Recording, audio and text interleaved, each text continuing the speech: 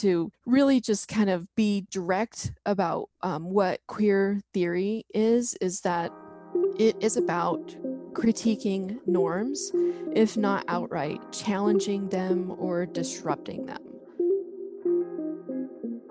Welcome to Dream Radically podcast, brought to you by Foundation for Liberating Minds. Dreaming radically is a necessity if we are to reach a world of liberation for all marginalized peoples. Imagining the world we want to see and then fighting like hell to go and get it. Dream radically is a hope, a strategy, a goal of altering the status quo in our quest for social transformation. Join us on this journey. Let's dream. Hey y'all, it's Aurelius. I'll be a host on today's podcast. Dr. Megan Sibbitt is an assistant professor in the Women's and Gender Studies Department at OU. She teaches courses related to LGBTQ issues and topics like queer theory and LGBTQ movements. She grew up in Wyoming and has lived in red states her whole life. She graduated with her PhD from University of Texas at San Antonio, where she studied Chicana feminism. Prior to that, she received her master's in American Studies at Utah State University, where she studied feminist activism in the U.S.-Mexico border. Dr. Sibbitt is working on a book manuscript that focuses on state and institutional violence sustained through ideas of quote-unquote protection and queer resistance to mundane violence.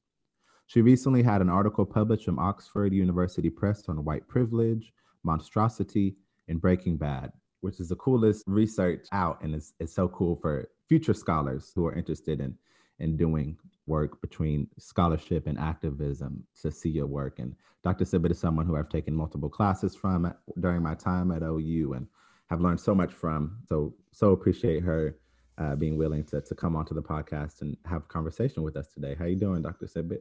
I'm doing very well, thank you. And I'm happy to be here. Thanks for inviting me. And so the first question, Dr. Sibbitt, that we ask all of our guests on the podcast, the name of the podcast is Dream Radically, Imagining the Future We Want to See. So that's the first question for you is what is your radical dream? Thinking a lot about this, I think that this is such a great question, but it's a challenging question. I think I would start with saying that my radical dream is that we believe in radical dreaming, because that is one of our biggest challenges, to actually believe in something radical happening or that it's possible. One of the ways in my mind and in my studies and in my teaching to help us believe in radical dreaming is to believe in the radical legacies that came before us, the organizing throughout history from communities of color, working class, poor communities, indigenous, immigrant, queer communities. And not that those are separate, distinct communities, but are often the same community. And to see the work that have come out of those communities, different organizations, helps us to believe in radical dreaming. So often in teaching, I notice that my students have this sort of linear view of the world, and that they see as like, okay, in the past, things were really bad, but now things are getting better. Or now we're organizing, now we're doing these things. And to realize like so much radical organizing has come before and rests on the radical organizing today. And that's inspiring. And I think that it helps to sustain radical dreaming. Yeah, and I think so often young people, but just all people, think that it's unrealistic or impractical to dream radically, and that even in activist spaces, right, that the work is so urgent, the fight that we're fighting is so urgent that we don't have time to dream or to imagine a better world, and how like this system or these institutions literally like beat it out of us, this process of thinking that there's something better and that these realities are not set in stone, but have been built and to the same extent can be dismantled and something new can be built. What you had said about, that we have this idea of not being perceived as naive or not being perceived as working hard, being like a clear-minded activist, that a lot of times this radical dreaming drops off, right? As like, well, but that's not reality. That's not what's really going to happen. We see this so much today in politics too. You mentioned earlier some of my work that's on really seeing the violence that comes through protection, right? And I think that like this idea of protection diminishes radical dreaming so much because there's all of this rhetoric that says, well, no, this is for your own good. This is we need the police, we need prisons, we need all of these things to keep you safe, right? But that's not what's keeping us safe. And we can have different ways of organizing our communities where we don't require the protection of the state and the brutality of the state in order to be safe and healthy, that can come from community organizing. But it's easy, and I think it's easy even to say to myself, no, don't be naive, right? Don't say that out loud because people will think that you're naive. Yeah, we're taught, so much that like, this is the way things are. And this is the way that things have to be because we need safety, because we need order, because we need protection. We have within us the imaginings of like what that better world has looked like pre-colonialism, right? Like indigenous histories and indigenous knowledge of how we existed without the prison or without like punishment apparatus, right? So often we think that like these things are just the way they are and the way that they're going to be. But these things were created. I think like the Abolish ICE movement has really shown us these things. ICE is a brand new institution, right? We think the way that we deport families and put people in detention centers and things of that nature is the way that the things have always been. But I mean, we're not even talking about the 1960s, right? We're talking about 2001, like post 9/11, that this entity was created in order to punish immigrants. And so like, we're literally talking about like brand new things and brand new ways that the state has created to quote unquote, keep us in order or keep the American way alive or whatever excuses they use that to harm people. Yeah, and then the organizing that we see around and against things like ICE, there we get to see a lot of radical thinking that helps us to reimagine spaces without ICE, without these sort of protective measures that are then, told like this is for your own good.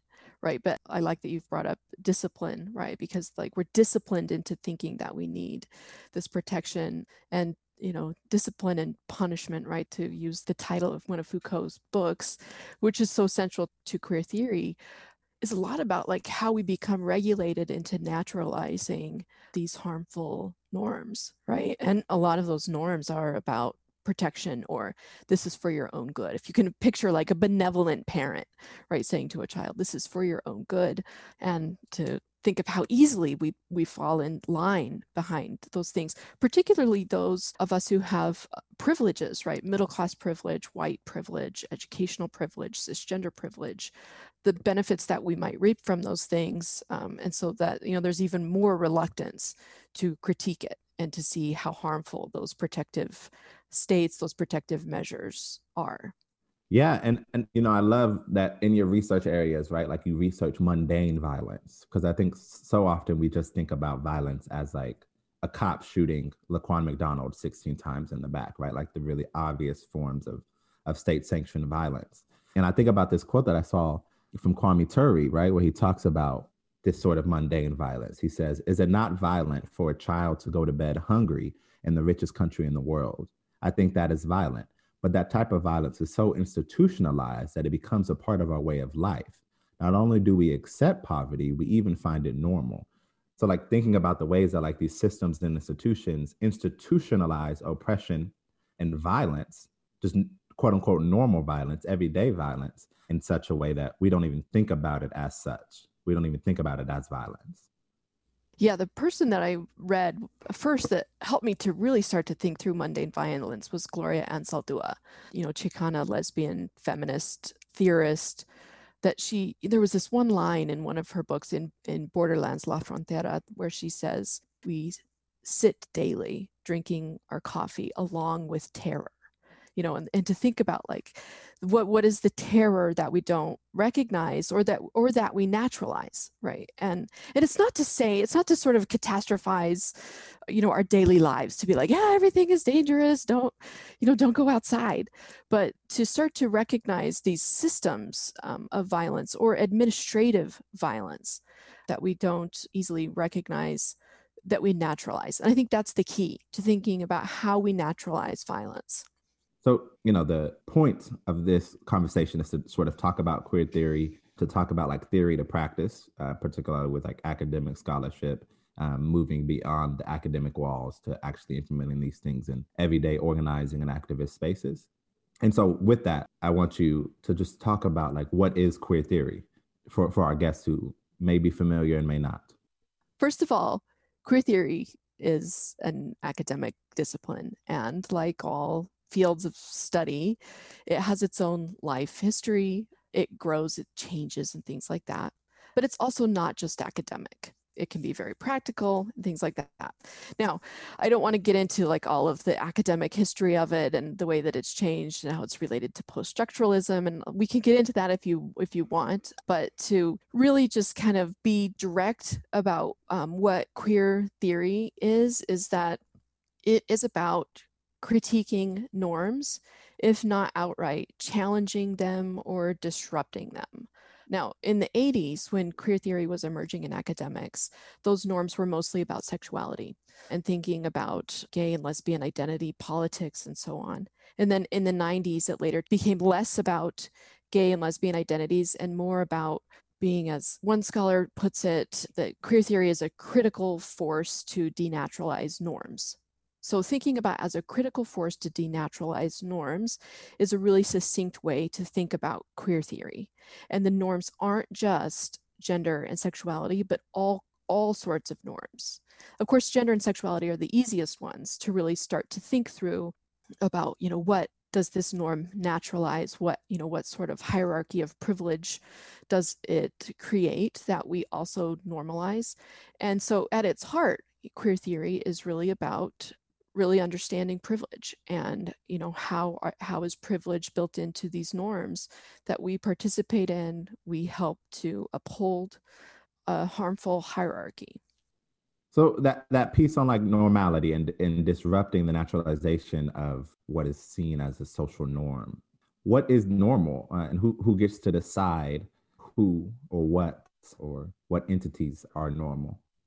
We all decide. We all participate. You could think about patriarchy, right? How we participate within patriarchy. And I often ask my students, if we imagined a world where tomorrow all men disappeared, would patriarchy still exist? Well, of course it would still exist, right?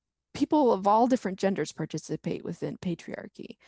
And the same goes for other norms. So heteronormativity is one that is so pervasive. And heteronormativity is a norm. It's not the same as heterosexuality, okay? But heteronormativity structures a lot of the world around us, right? It's about a sense of rightness that's just embedded in things. Like, this is the way that it is.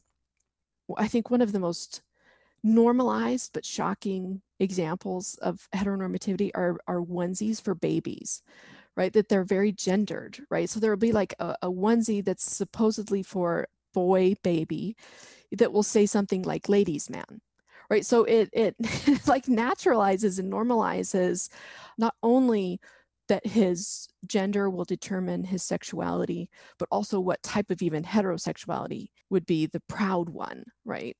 It's such a bizarre thing, right? Like, it's such a bizarre phenomenon to have these like really gendered baby clothes when people feel so afraid of thinking about outside of heteronormative ideas when it comes to babies, right? There's sort of like this taboo. Well, you can't, don't think about anything besides like a cisgendered baby, right?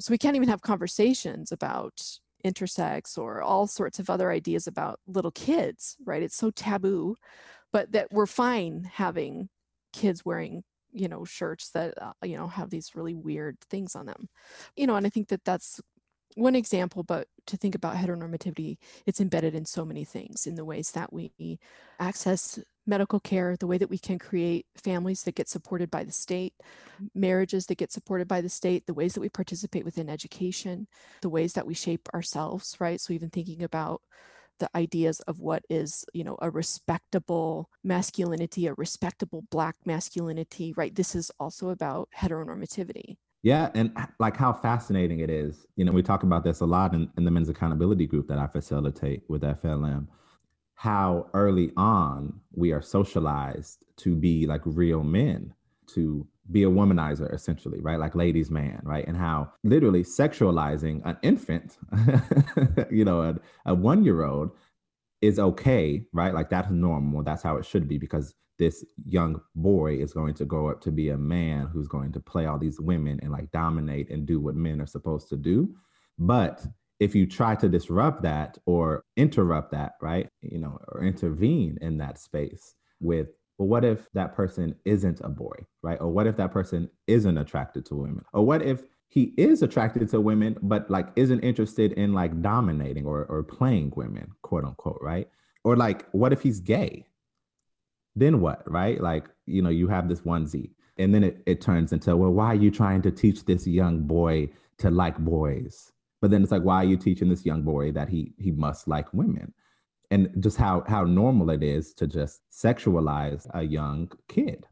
And I think that really helps us to expose the lie of naturalization, that heteronormativity is natural way to go about things, rather than really understanding it as something that is disciplined, right? And it doesn't mean that our parents disciplined us into a gender or a sexuality. This is big. This is much, much bigger than this. This is generations and generations. It's institutions, it's education, all sorts of things, right, combine to do these things. But where we can see the fragility of that is when we start to see challenges to it, and then the sort of panic that ensues when it's challenged. It reminds me of when, it was, like, I think it was in 2006, there was a group in Oklahoma City that was really concerned about LGBTQ children's books in the public library. And so, they, organized and, demanded that the library remove these books.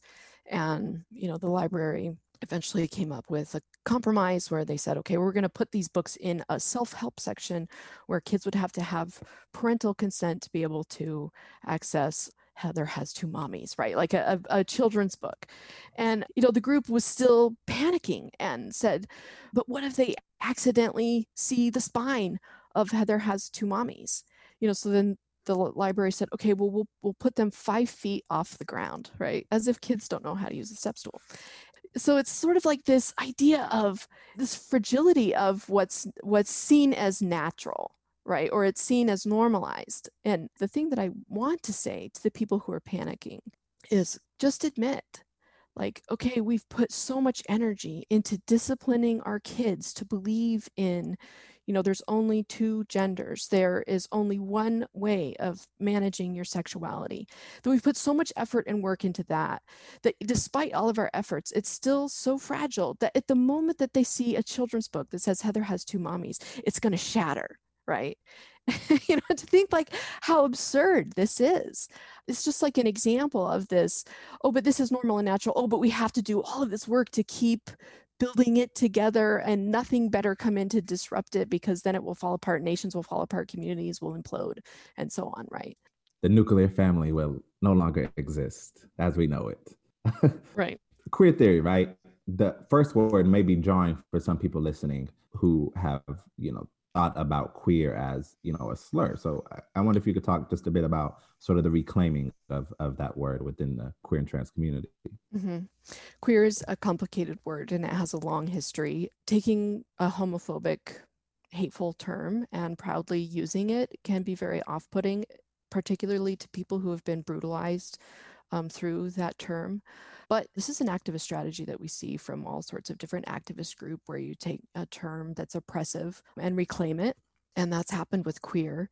And it's not recent. Back, in the 70s and 80s, there were groups organized like Queer Nation. We see in a lot of pride parades and protests signs that say, we're here, we're queer. Queer in a lot of those senses means anti-normative. It's not the same as, well, in regards to queer activism and queer theory, it's not the same as gay and lesbian, right? In fact, sometimes it's a critique of that. It's to work against any sort of the enforcement of the norm. Queer is both a noun and a verb, also an adjective, right? It also tries to escape any sort of definition because it is against a norm, right? So it sort of becomes a conundrum of how can we have a definition for queer when it tries to defy any sort of stabilizing structure. But it does help to think of it as something that is going to continue to work against norms while valuing differences, right? It's not to say, well, everybody is totally different and escapes any sort of definition, so let's just not even talk about it, right? It values difference. I think Audre Lorde is like one of the best queer theorists to really read in thinking about what do we do with difference and how can difference be a tool for working against destabilizing hierarchies of power that naturalize so many oppressive things. Kathy Cohen's work is an essay that I have my students read in every class that I teach. Kathy Cohen is a Black lesbian activist, scholar, educator, and one of her main ideas is about the radical potential of queer politics. And one of the things that she does is she says we need to move away from thinking about queer as exclusively about sexuality or even gender. That queer means whatever is against the norm. So if you want to think about all of the benefits afforded to couples, right? And that we think, okay, well, all straight couples get these benefits. And Cohen says, well, no, because we see how Black single mothers are disciplined over their dating and romantic practices, right? That they might be denied welfare by the state if they're seen as being, quote unquote, promiscuous.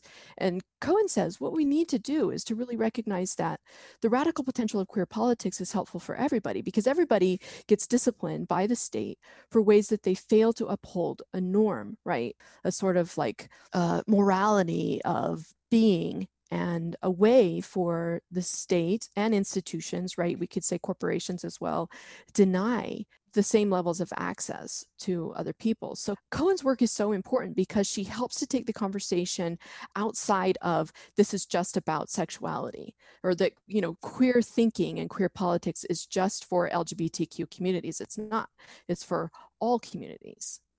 Yeah. And, that work was so instrumental for me because as a cisgender heterosexual man, right, coming into these spaces, learning about these things, it was very much so from a place of trying to be an accomplice, right, to people who diverge from the norm of heterosexuality and cisgender gender performance, right?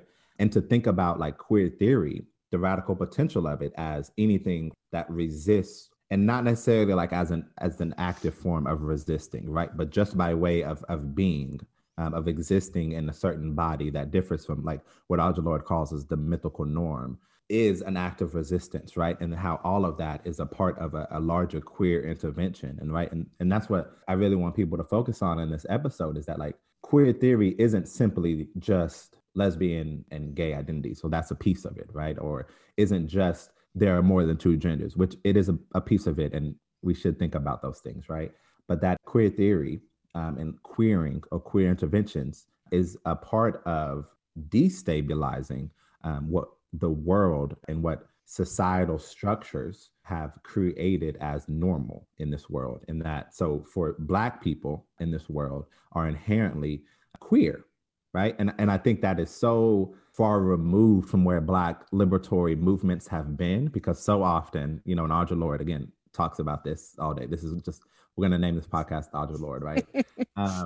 But she talks about the ways that like, in Black movements, anytime, right? If you're trying to talk about women or you're trying to talk about queer and trans people, LGBTQ people, I should say, that you're not really talking about Black things, right? Which of course completely erases the fact that there are Black LGBTQIA plus people, for one. Mm-hmm. And two, to think about in a really radical way that just by way of being Black is like a queer intervention to the white supremacist social structure. And to also do that in a way, and this is what I tried to do in my papers in your class, to do it in a way that acknowledged that and didn't erase the realities that people at the intersections of racism, sexism, misogyny, transphobia faced in this country. And you did it really well in your papers.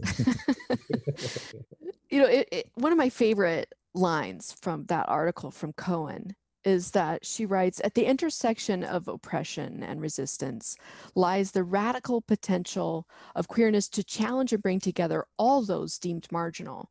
Right? And this speaks to exactly what you're saying, right? Like we have like this potential of queerness, and Audre Lorde's work is in conversation with what Cohen is arguing, right? Because Audre Lorde is pointing out that we destroy difference.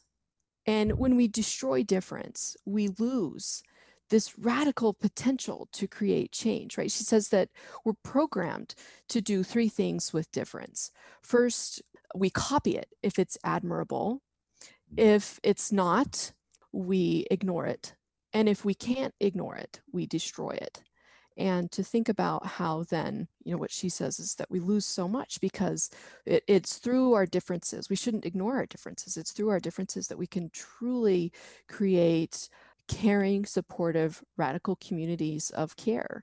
And her work, and same with the Combahee River Collective, I think is a good example that she was a part of, did a lot of that work and put, queer theory ideas on the ground in thinking about, how to create daycare and welfare reforms for working class Black women, to manage picket lines and all sorts of things, right? That wasn't ignoring difference, but is utilizing it.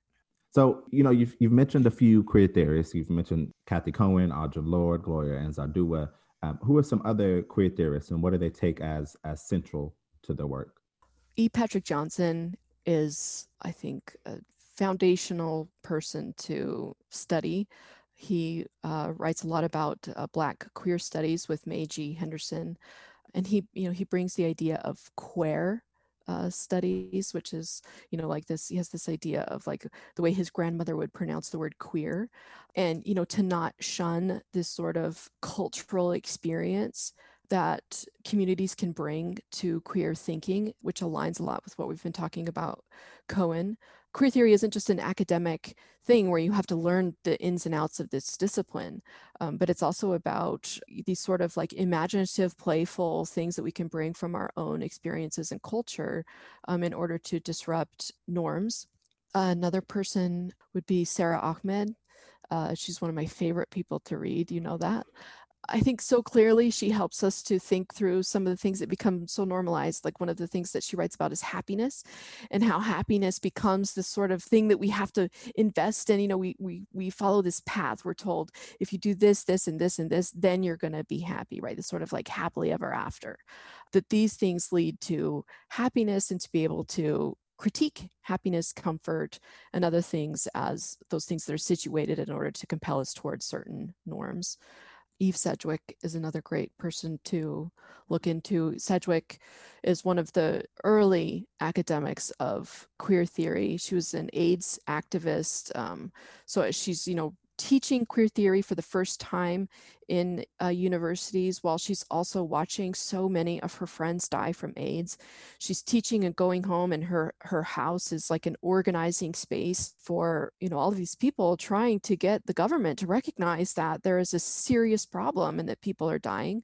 She takes things that seem so natural and simple and shows how complicated they can be. She can be frustrating to read. And I think that queer theory has a reputation, rightfully, that sometimes it's so dense and incomprehensive, which is disappointing, right? Because it needs to be accessible in order for it to be liberatory. If we can't all access it and understand it, it's going to have a hard time of reaching the radical potential I think that Cohen is hoping for. So those are some of the people that I really admire as far as queer theory goes. Yeah. And, I think what you were going to in that last piece is like this theory to practice, right? Like, what does that look like? And there are obvious critiques of academia as being inaccessible to the masses, and particularly for disciplines who take central this sort of radical potential and liberatory mission or vision, how that can stand affront to those very same ideas, right? Because if it can't be accessed by the people who are dying as a result of this AIDS epidemic and the failure of these institutions to address it. So what does queer theory look like in practice, and how can those things, particularly for scholars like you who are writing about real life things, right? Things that actually are affecting, marginalized people day to day. What does that look like in practice, and how are those lines? How are they? How have they been? And how can they continue to be blurred between like theory and practice, academia, and the real world, I guess. Mm-hmm. I think that like queer theory and activism, they mesh really well together and that they enhance one another. I think that queer theory that remains sort of in the realm of academics, it gets sort of shortened in the way that it can reach a radical potential because it doesn't have this sort of application, or it's not understood how it applies. And I think some academics are, saying, well, my responsibility isn't to engage in activism, it's to think about stuff, right? So I think that even theorists that are there to do the thinking, right, it's helpful. But some of the things that I would say of what queer theory looks like is that it helps us to critique things that happen around us and why they're happening. So, one of the things that I work on and I use queer theory to critique is failure to protect laws, which incarcerate a lot of Black mothers. This idea of you are the protector and you failed to do that, so therefore you must be criminalized and incarcerated longer than the person who did the abusing. And, queer theory can help us look at like, what are the norms that are used to justify the incarceration of these mothers? Why is it Black mothers that are being criminalized for this disproportionately? And, and this isn't to say that we need to criminalize the abusers or that, more men need to be punished under the failure to protect laws, right? But it helps us to critique the law itself. I think there's other really great projects that use activists that use queer theory. The Audre Lorde Project is one of them, the Sylvia Rivera Project. We mentioned earlier, the Combahee River Collective shows what queer theory looks like on the ground, and so on. Absolutely. There's a great reading list coming from this podcast, so it's beautiful. Last question for you, Dr. Sibbitt, and it's not a small question. How has whiteness permeated LGBTQ plus movements, and what does queer theory have to say about it? Queer theory has a lot to say about that, but at the same time, whiteness has permeated queer theory as well. One of the things that I don't want to do is to portray, queer theorists and queer theory is this sort of like happy radical family that, like any family, every family, it has its dysfunctions, and those dysfunctions are really insightful. Both LGBTQ organizing and queer theory, even as it critiqued the norms, it normalized a white middle class gay and lesbian identity. It prioritized those things. A lot of times we see in mainstream LGBTQ organizing the prioritizing of white middle class gay and lesbian interests, and queer theory can do this as well. It has done this as well, thinking about who was getting published and who wasn't getting published. Today, queer theory is one of the most diverse areas of study. People will say sometimes like, oh, well, there's queer theory and then there's queer of color theory. And to me, that's queer theory. I think in most universities where you're taking courses on queer theory, those are the theorists that you're reading. So it has changed, but it's still burdened with white privilege and prioritizing white middle class ideas. So, and I think one of the biggest lessons that I gleaned from your instruction, Dr. Sibbitt, was how a lot of pushes within the mainstream LGBTQ movement has essentially looked at acceptance, like looking for acceptance, and how queer theory is averse to sort of that acceptance, right? Accept us, like unity, kumbaya type of thing, mm-hmm. right? And moving away from it. And I think it's best exemplified with like the push for marriage equality, and looking at like the institution of marriage as a heteronormative institution, right? And how now trying to say that love is love, and that now it's not just men and women, but now it can be men and men and women, and we're good. And that's freedom. And how that isn't necessarily addressing the material conditions that the most marginalized people within the queer and trans community are actually in need of. Yeah. And we see that even with the campaigning for marriage equality and that sort of love is love campaigning, that this, placating this idea of don't worry, we're not going to disrupt marriage. We're just like you. We just happen to be two women, in order to then reap the benefits of marriage through the state. Going back to the idea of queer and the ways that queer was and is being used is to set apart difference, right? And to say, no, we don't want to say that we are exactly the same, don't worry, but to say, no, we are different. We're radically different. And we have radically different experiences and ideas. And remember, this isn't just talking about LGBTQ people, right? And to say that like we need to value this rather than shun this, or to consolidate it into heteronormativity. Because if we think like love is love, like what does that really mean, right? It means that, okay, well, there's a recognized way of loving, and that's the acceptable loving. And if you can conform to this particular way of loving, then you get to have the benefits of it. If you conform to this way of being in a family structure, then you get to have the benefits. And it's not just state benefits, but other benefits as well, you know, like being not ridiculed by your peers in school, being able to have employment and housing, being protected in those things, or it's spread through so much. Well, Dr. Sibbitt, I definitely want to continue this conversation. You know, thanks so much for sharing your insights and for bringing it in a really accessible way. I think that's what you do better than any professor I've ever had, because these are big topics and things that are quite literally reimagining everything we've ever deemed as normal in this society. So I thank you for your work and for sharing it on this episode, and hope to continue the conversation. Yeah, thank you. I appreciate it so much. It's been a blast to talk with you. Yeah. Thank you for listening to Dream Radically podcast, brought to you by the Foundation for Liberating Minds. Learn more about the work of Foundation for Liberating Minds at our website, foundationforliberatingminds.org, our social media pages at Foundation4LM, and consider getting connected with the podcast and all our members by supporting this work through our Patreon, patreon.com/Foundation4LM. Don't forget to like, subscribe, and rate the pod wherever you're listening. Power, and may tomorrow bring us closer to our radical dreams.